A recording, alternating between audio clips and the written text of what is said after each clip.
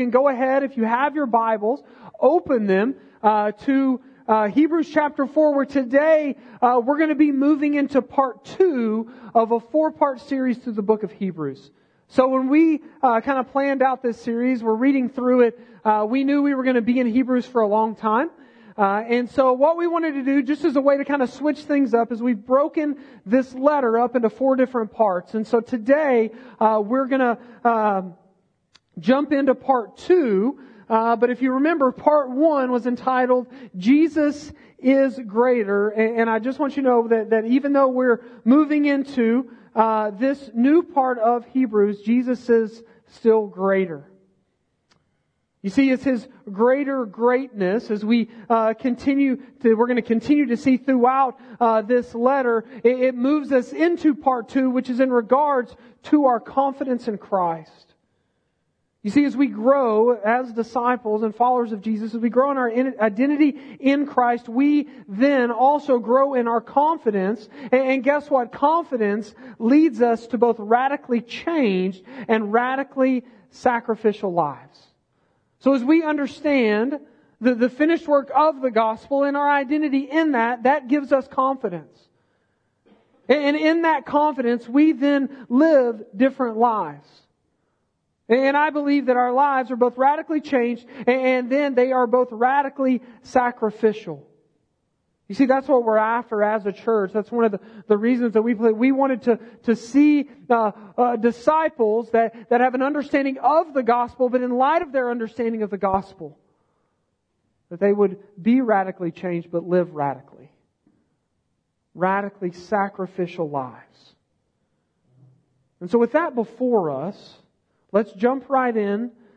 And what I want to do is I want to tie together our time from last week that's going to springboard us into our confidence for this week and the weeks to come. So let's begin by reading Hebrews 4, verses 11 through 13. The writer says this, "Let us, therefore, strive to enter that rest, so that no one may fall by the same sort of disobedience. For the Word of God is living and active, sharper than any two-edged sword, piercing to the division of soul and of spirit, of joints and of marrow, and discerning the thoughts and intentions of the heart. And no creature is hidden from His sight, but all are naked and exposed to the eyes of Him to whom we must give account." Okay, so really quickly I want to remind us of the 2 points that we saw last week in the beginning of our time in chapter 4, because they are key to how this builds out moving forward. So I said last week that first, as we began Hebrews 4, that the rest that we long for, which I would term as soul rest, we saw that it is available, but and this is big, it can be missed, right? Meaning that for the unbeliever, even today is the day of salvation. Today is the day of rest. And so your response, if you're an unbeliever and not a follower of Jesus, today is the day that you don't harden your heart and miss it, but you turn and you enter into that rest. But also last week we saw that for the follower of Jesus, today is the day of obedience in light of salvation, or in light of our rest in Christ. Therefore, we on a daily basis are to enter into it. We don't need to miss it either. It's available now. May we not turn to other things as forms of rest. And then second, we saw that the rest we long for is again only found in Jesus. He is its source. Jesus would say, no one comes to the Father except through Him. And so Jesus, as we're going to expound today, is not only the foundation of our rest, He is also the sustainer. He gives it and He sustains us.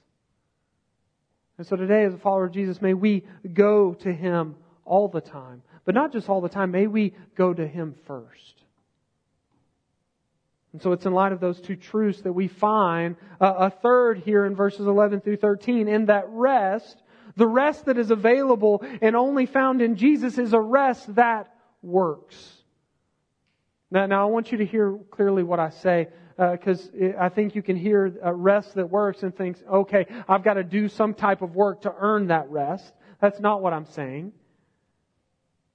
It's not work to earn something, but actually it's a rest that makes us into a new creation that then works because of something that was done for us. Again, the gospel is good news that works in and through us, and it is both good for our lives and good for our daily living. You see, being a disciple is not a label that's worn. It is a life lived. Further, I think, it is a life, as Jesus would say, of dying to self, picking up one's cross and following Him. You see, when we think about the good news of the gospel, something we talk about in our basics class, something I believe, we're going to continue to talk about forever, is that the gospel saves us, right? So it saves us from the penalty of sin. But also the gospel will save us from the very presence of sin. One day, Jesus is going to come back and make all things new. The presence of sin will be no more. But again, what does that mean for today? Well, as I said last week, for many that means nothing. For many, their understanding or picture of the gospel is this: I've checked the box, I've punched my ticket, who cares how I live now? But that's anti-gospel. That is not good news. You see, while we are justified by Christ and will be glorified by Christ, our today is not lost, for we are being saved. What we would term as sanctification from the very power of sin in our lives, day in and day out. You see, the problem with this, I think if we're honest, is that we like the beginning and the end of that rest, but if we're honest, not so much the reality of the work in between. And so when we think about this reality of the gospel continuing to break us free from the power of sin in our lives, how does that take place? How is this good news a rest that works? Well, ultimately, it's a rest that works by God's grace in loving you and I enough not to leave us where we are. But I think it's seen primarily as we are exposed by the Word of God daily to see our moment by moment need for grace, mercy, and transformation that only Christ by the Spirit can bring. You see, He will, and this is a guarantee, He will finish the work in each and every follower. And guess what? There is work still to be done in each of us, is there not? Like no one sitting in this room today has arrived. You have, but you have not. We call it the now, not yet. Yes, ultimately, when God looks at us, He sees us through the redemption of His Son, but He is still at work forming us more and more into what? The image of Jesus.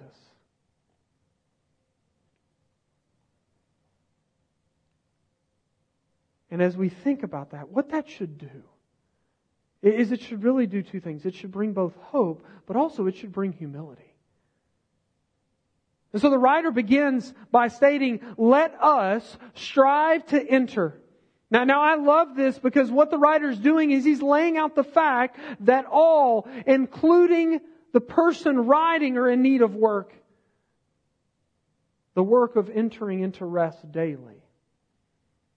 And so as we think about this reality that, we're all still in need of grace, mercy, and transformation, I want you to just think on this question a little bit. Maybe even this week act upon this question. The question is this: would those around you say that you position yourself in a manner that projects your need for grace? Another way, maybe we could describe that is, would people describe you as approachably humble and aware, or pridefully finished and judgmental? You see, a lot of times, to get down to it, in your life, are there people that can come to you and say, hey, I think you're missing this area, and you see it as God's grace and conviction and not judgment and condemnation or criticism? That's different. One brings rest, the other doesn't. And so the writer says, let us strive. Again, this is not for acceptance, but in light of our acceptance. Today, are you settled and lazy? You see, for the follower of Jesus, we have this opportunity because we're freed up in Christ, because He's already finished the ultimate work, that we can wake up today and every day, and we can live into grace and then live out of the power of the resurrection. As we walk in dependence, we are then equipped to live empowered lives. And so following this charge to active rest, we see that the work of God's rest is presented through the work of God's Word. You see, God's Word is a guide for obedience. And yes, it means Jesus is the Word that put on flesh. But what the writer is getting at here is he's talking about the very Word of God, the Bible. And so in your life, has there ever been a time when you felt exposed for being something you were not? Like maybe you talked a big game, but you didn't come through when the moment arose, right? Like in your life, like when you were a kid, you said, yeah, I've done that or I've done this. And then they were like, we'll do it again. And you're like, no, sorry, I can't. Like take this for instance, like have you ever had an annual revenue of $200 million for facilities, staff, and student athletes? Have you ever had your own TV network? The biggest budget in college sports, and yet you walk into Lubbock yesterday and you get exposed for being a mediocre football team that's more hype than heart? No? Well, so what we can assume today is that you're not the University of Texas. Okay? And I know some of you are like, yeah, don't worry, Aggies. I was ready last night, okay? And it one field goal miss is the only reason y'all aren't inserted here today, okay? And the only reason I believe that happened is because y'all played at Jerry's World. And in Jerry's World, the team Jerry cheers for always loses, right? So he was cheering for Arkansas last night, and so they lost. Every other time it's the Cowboys. What about this though? When's a time, or when was the last time that God's Word exposed you? And if you can't think of a time, man, I would suggest a few reasons why. One, you're not in the Word. Like, how can the Word expose you if you're not in it? Two, maybe you're in the Word, but you're just callous towards it. You have a hard heart. Maybe you, as you read the Word, you read it with pride and judgment. All you do is think about, oh man, this is a great scripture for them. Oh, I got to text it to them. Or I'm just going to put the scripture on Facebook and hope they read it. I mean, isn't that what Jesus dealt with the religious leaders? Isn't that what He constantly called them out for? He says, hey, you think you got it, but man, when you come to the Word, your heart's private. You're not allowing to expose your brokenness and your need. But thirdly, maybe you're in the Word, but actually you're believing your words or others' words over the very Word of God. You ever do that? Like you're reading God's Word and you're like, don't like that. Let's go get something that'll make me feel better. That'll make me feel good. That won't convict me of my sin and my brokenness. That won't call me to serve or live a sacrificial life. I don't like that stuff. As I thought about this, I think one of the first examples I remember in my life where the Word exposed my brokenness and need was I really, after I'd been following Jesus for a while, but in high school, like before my junior year, man, if the church doors were open, I was there. But man, when I hit my junior year, man, I ran from God as fast and as hard as possible for about a year and a half. And I remember that in that time, I'd kind of gotten to kind of my rock bottom moment, where I'd gotten in some trouble, and so I was grounded, and I was kind of exposed, but not really exposed, right? Like other people knew this, my mom knew this, but no one else, I hadn't dealt with God yet. And so I'm still trying to cover up and project and think if I can just get past this thing. And I remember in my mind, I said, look, I can expose my mom's ignorance by saying I'm going to go to a thing called Disciple Now on a weekend at church, and she's going to think Kyle's good, And then she's going to say, you're ungrounded and I can go live life however I want again. But that's not what happened. Because I got to Disciple Now weekend, and man, from night one, I remember Friday night, like they were singing these songs and I was just standing there and the speaker started speaking and I was like, man, something's going on. But I was just wrestling with it, right? Like the Word of God. I don't remember the specific scriptures, but I remember like the Word of God was just exposing my life. And so I just continued to push away and push away. But guess what? Like God's more powerful than me. His grace is greater than me.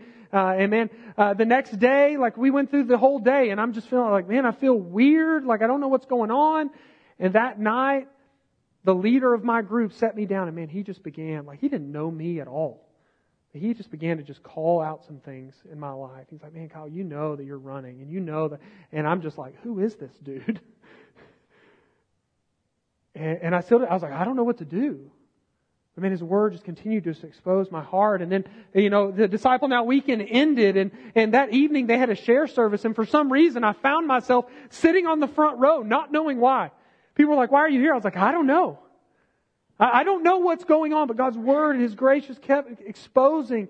And man, I remember, and it was this just weird moment in my life, where as I just sat and I wrestled that, something inside, I believe it was just the Spirit of God, it was just this quick moment of just saying, hey, it's time, get up. It's time to move. And I stood up and I grabbed the microphone at First Baptist Church of Clifton, Texas, and I said, look, I don't really know what's going on, but I'm back. And that's all I said, and I just handed the mic off and walked off. I was like, I didn't know what to do with it, but man, God used that. One, to expose my brokenness and my need. But two, man, to draw me back to Himself.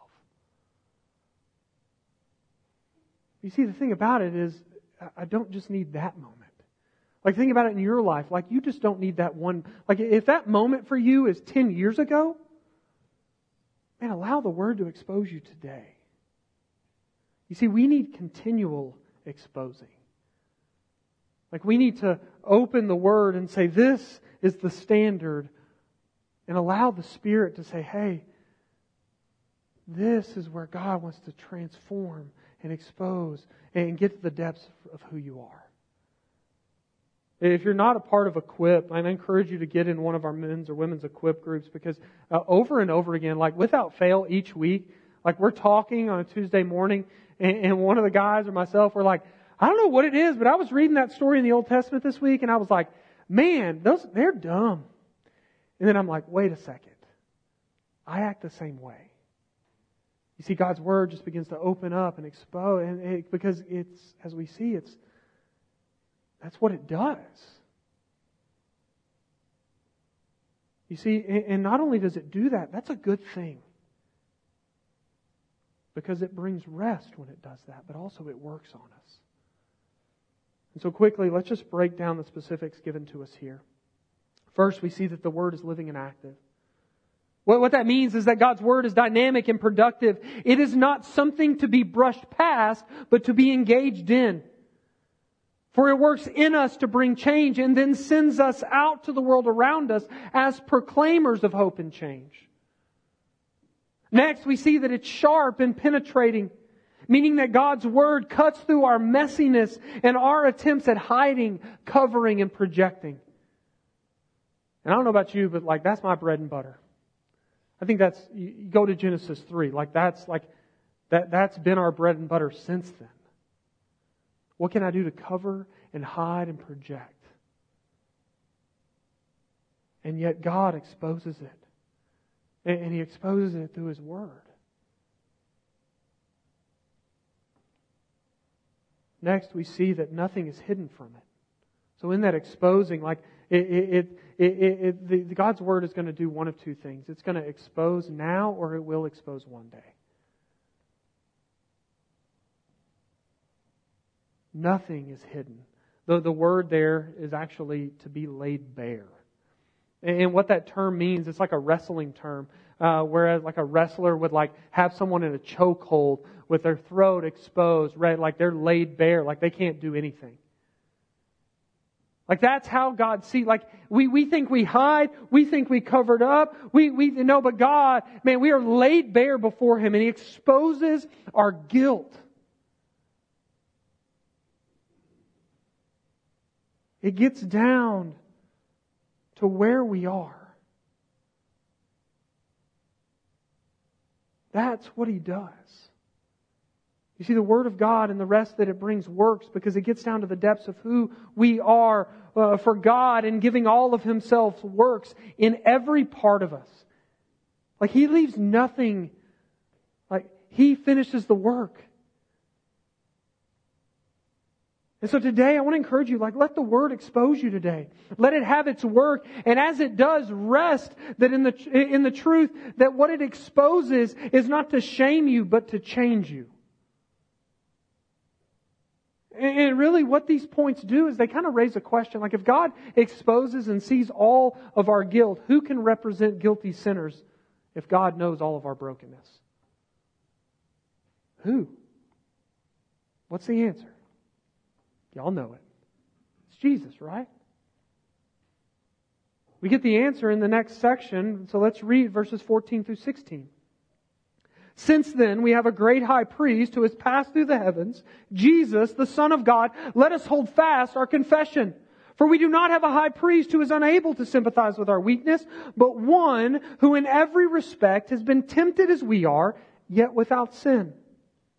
Verse 16, hear this. Let us then, with confidence, draw near to the throne of grace, that we may receive mercy and find grace to help in time of need.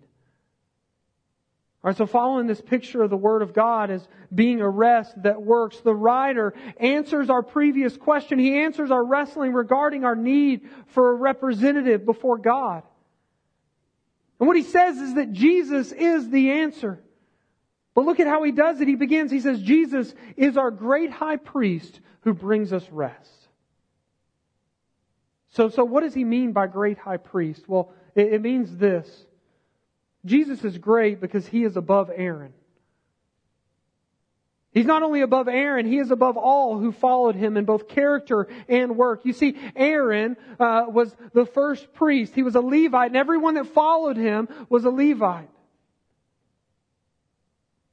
But Jesus is greater in both character and work. You see, while they represented imperfectly while sacrificing for sin, Jesus represented perfectly and was the literal sacrifice for sin.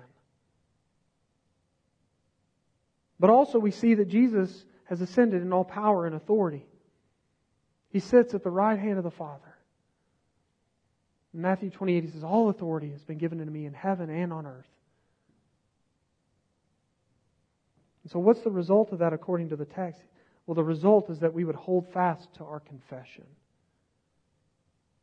Guess what? Jesus is our confession. Jesus is our confession. You see, when you're asked to give an account, it's not give an account of all that you've done and the great things that you've accomplished. No, Jesus is our confession. We point to Him and Him alone.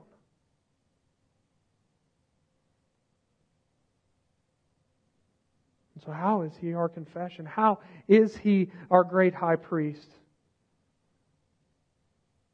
Like I think one of the things we can wrestle with even in that is as we wrestle with Jesus as our great high priest, we can begin to wrestle with our own sin and brokenness and just how unclean and in need that we are. And so we can begin to say, well, Jesus is perfect, we're not, so how could He even understand? Maybe for some of you today, like maybe you've gone through sorrow and brokenness and suffering. I believe we all have to varying degrees. And in the midst of that, you can say, well, but I know Jesus can take care of those things, but how does He deal with these things in my life? He can't really understand. But actually the writer says the exact opposite in 3 ways. First, we see that Jesus sympathizes with our weakness. Weakness there is an all-encompassing word that includes all forms of stumbling and failure. Jesus sympathizes with our weakness. You see, Jesus can say this and mean it, which leads to the second way. The way we know that is because He was tempted in every way. Now that doesn't mean that Jesus experienced every individual temptation, but that He faced the full range of temptation. But guess what? Jesus experienced the full range of temptation to a level that we can't even begin to imagine.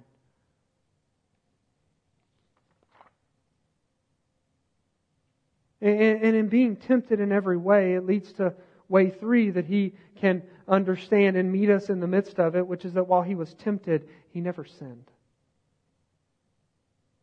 I believe that we struggle to have a grid for this because guess what? Like, we be sinners, right? Like, we sin, so we can't understand not only that Jesus never sinned, but Jesus experienced temptation and He didn't succumb to it. Like, we don't get that, right? C.S. Lewis, I think, says it best in talking about this. He says, a silly idea is current that good people do not know what temptation means. This is obviously a lie. Only those who try to resist temptation know how strong it is. That's why bad people, in one sense, know very little about badness. We've lived a sheltered life by always giving in. We never find out the strength of the evil impulse inside us until we try to fight it. And Christ, because He was the only man who never yielded to temptation, is the only man who knows what full temptation means.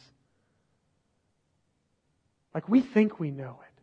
He knew it to a level we will never understand. And so you can trust today that Jesus can sympathize with you because He understands temptation in a way that you and I cannot even start to. And so in light of that, this is our response according to the text. It says, let us, again, you and I, with all confidence, in light of His perfection and His role as great high priest who sympathizes, who sacrificed Himself, and who never sinned, that leads us to confidence. But you see, it's a confidence that engages. It says, let us draw near. That's our action, one of our action steps for today. Draw near to Jesus today. But in drawing near, do so confidently. Now, not when you get it all together. Just draw near to Him and trust His grace, mercy, and love is what it proclaims to be. Draw near to Jesus. I think in truth, that might not be our common thought when thinking about drawing near. That's not commonly how we think about approaching God. Usually when we think about it, we think about a lot of judgment and wrath. And God is a God of justice. You see, Jesus took the wrath fully so that we could fully approach in confidence. So that in every circumstance we might receive mercy and find grace that helps in time of need. What that means there is that it helps in every circumstance. And so with the work of Jesus as our great high priest before us, I want to close out our time today by looking at the function of the high priest. And so let's jump into Hebrews 5. I'm going to read a lot of verses, so just bear with me. We're going to read verses 1 through 10. For every high priest chosen among men is appointed to act on behalf of men in relation to God, to offer gifts and sacrifices for sins.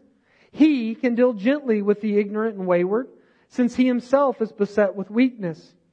Because of this, He is obligated to offer sacrifice for His own sins, just as He does for those of the people. And no one takes this honor for himself, but only when called by God, just as Aaron was. So also Christ did not exalt Himself to be made a high priest, but was appointed by Him who said to Him, "You are my son, today I've begotten you." And He says also in another place, "You are a priest forever after the order of Melchizedek." In the days of His flesh, Jesus offered up prayers and supplications with loud cries and tears to Him who was able to save Him from death. And He was heard because of His reverence. Although He was a son, He learned obedience through what He suffered. And being made perfect, He became the source of eternal salvation to all who obey Him, being designated by God a high priest after the order of Melchizedek. Okay, so what we see up front, are 5 things that every high priest did in function and role. And then at the end of this passage, we see how Jesus is revealed as our great high priest. So let me just list the 5 functions of a high priest according to Hebrews chapter 5. First, they were a representative on behalf of men before God. So the first role or function of a high priest was to represent God's people before God. Secondly, what we see is they were selected by God. Now, for those reading this or hearing this letter, man, they would understand.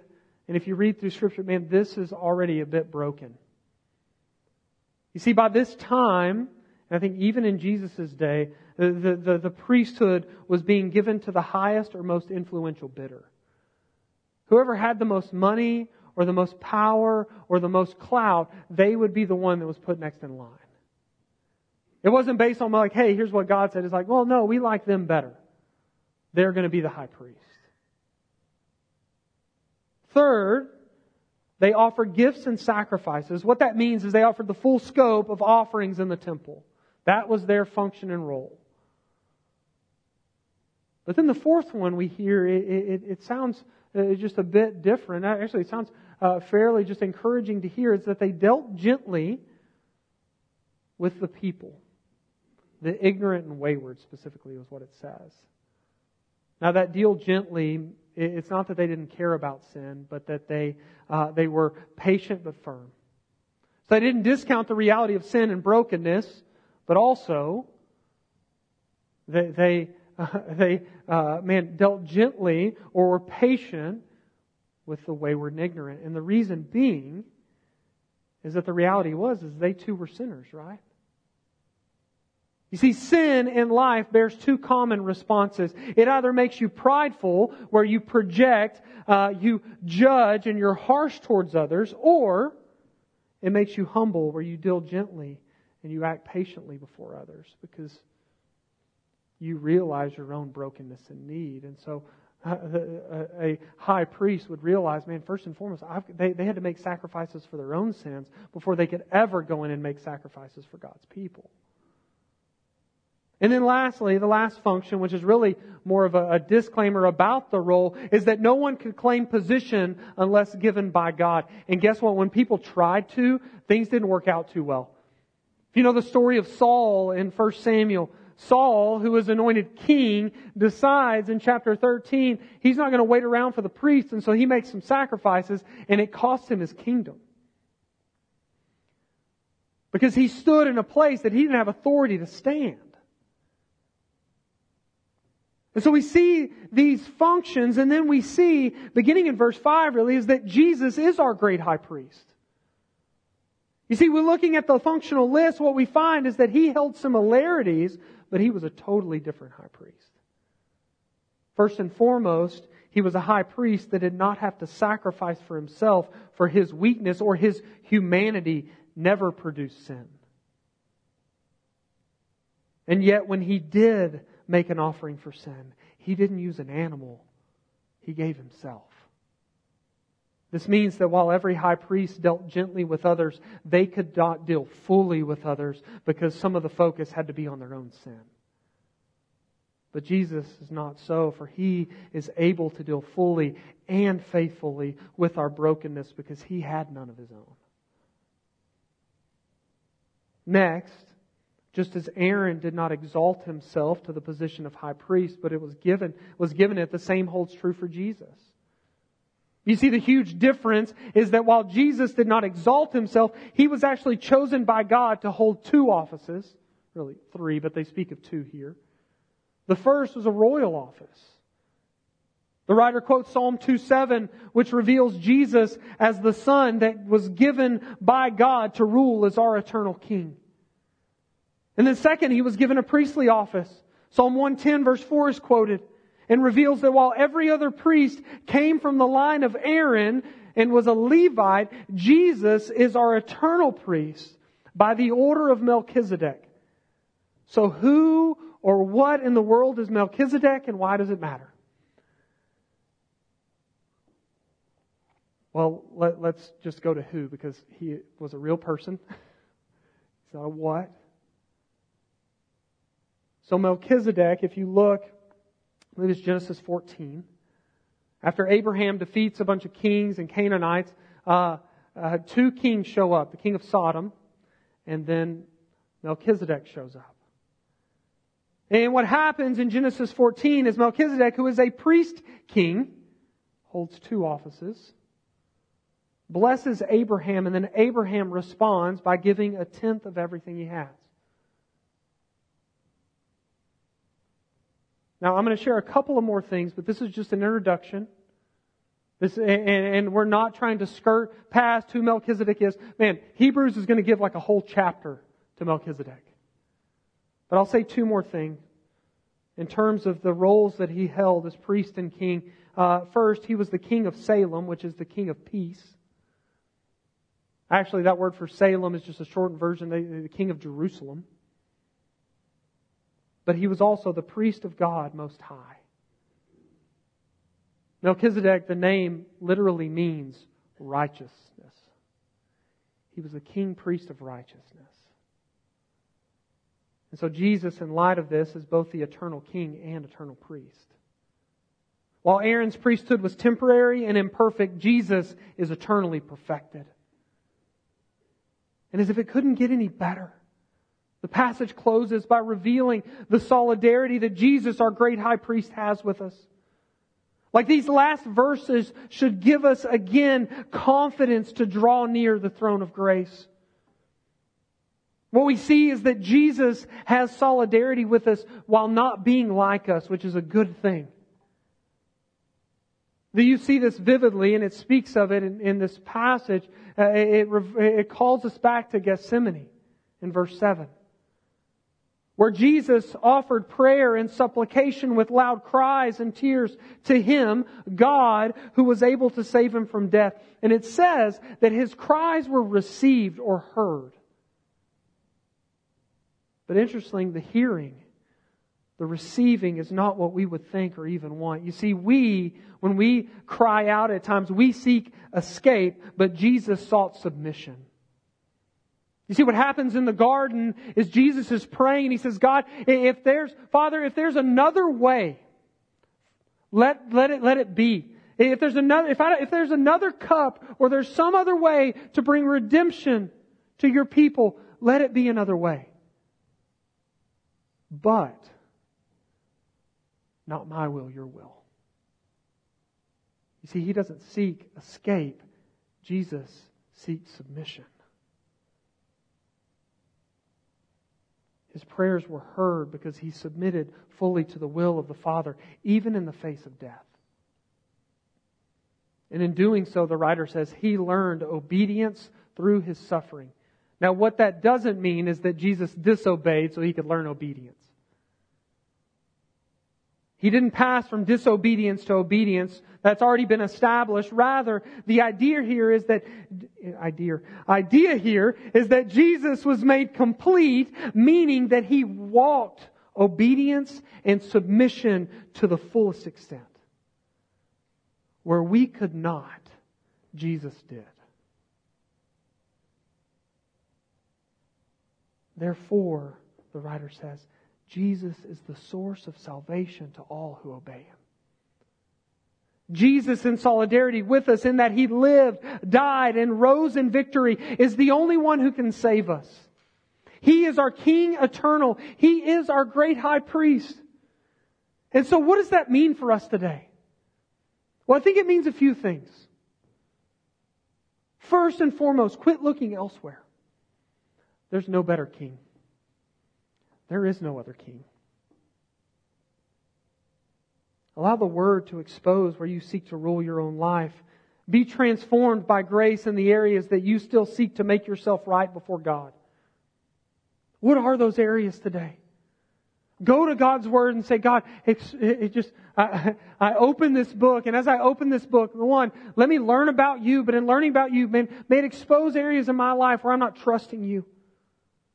But also may I draw near to it in confidence, knowing that it's only by Your grace and mercy and power that I have life or I'm changed. Draw near in hope and confidence. See, I think oftentimes we don't go to God because we lack confidence in who we are in Christ. We don't really believe that who God says we are. We're about to experience a picture of that, a symbol of that, in a baptism at the end of our time today. And part of that baptism is it's a baptism into a new identity, where the one baptizing says to the one about to get dunked, hey, you have a new identity. You are being baptized into the name, identity of the Father, Son, and Holy Spirit. You're a new creation. Live out of that.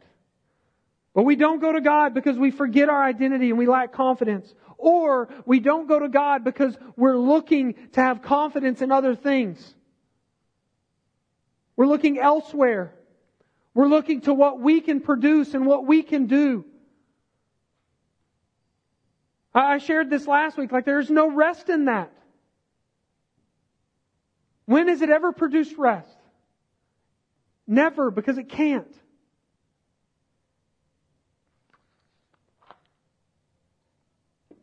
And then I want to encourage you to live as if Jesus is your eternal King and great high priest. You see, Jesus is our eternal King and great high priest. Not only gives us confidence to draw near, it gives us confidence to live out. Remember Acts 1:8, but you will receive power when the Holy Spirit comes upon you, and you will be my witnesses in Jerusalem, Judea, Samaria, to the ends of the earth. Like Jesus says that in Acts 1:8, go read the rest of the book. You want to talk about some confident people. They don't care. They're living it out. That's what we're called to. We're a part of a network called Acts 29, and one of the questions we get is there's not a 29th chapter in Acts. There's only 28. You're heretical. We say, no, we are the 29th chapter of Acts. We've been commissioned, we've been sent out with the same commissioning. Draw near in confidence and live out of that confidence. Our story is to be a story of empowered confidence that leads to both radically changed and radically sacrificial lives. And so that's what I want to invite you into today. Just as the Word says, it's available. Don't harden your heart to it. Some of the team come back up, and I want to invite you to just that. I want to invite you to take a moment to reflect and pray and ask the Spirit to maybe expose areas of unrest or areas where you're seeking confidence in other things. Or, just even today, maybe it's just like, one of those three things. I'm not in the Word. I'm hardened to the Word. Or I'm listening to other voices, other words. And you would turn in repentance and faith and receive grace. Maybe today, maybe one of the things you need to wrestle with is, am I a person that postures myself in a way that it reflects my need for grace? Or do I do everything I can to cover and project instead of just saying, no, I'm in humble need daily? And then lastly, I want to invite you to just, ask God, God, let me live into the confidence I have in you. And then let me live out of that confidence today. So I'm going to pray. And then if you are a follower of Jesus, a disciple of Christ that has given your life to Him, and I want to invite you to come share in communion. As you share in communion today, something that each and every week, what we are proclaiming in this moment is that we remember what Jesus has done. That He is our great high priest that could fully and faithfully give all of Himself to our sin because He had none. That even in crying out, He did not seek escape, but He submitted to the will of the Father. And in doing that we would say, Jesus, even as we remember this, we submit our lives to You. May Your will be done in our lives. And so I want to invite you to that. You can come and take the bread and either dip in the cup or take a cup, and then we're going to sing and worship. So God, I thank You for this time. God, I thank You that Your Word is living and active, that it's sharp and penetrating, that it exposes our need. But even in doing that, that is good news for us. That is not something that we should run from, but God, that we should run into that, allowing You to change and transform our lives. For You are a great high priest that we can confidently draw near to. That You give us new identity, that You call us to live out a different way of life. And so I pray for each person here, Lord, that they would live differently in light of the good news. Not so that we might prove something, but so that we might proclaim that You have finished the work. Empower us now, because it's only You who can. In Jesus' name, amen.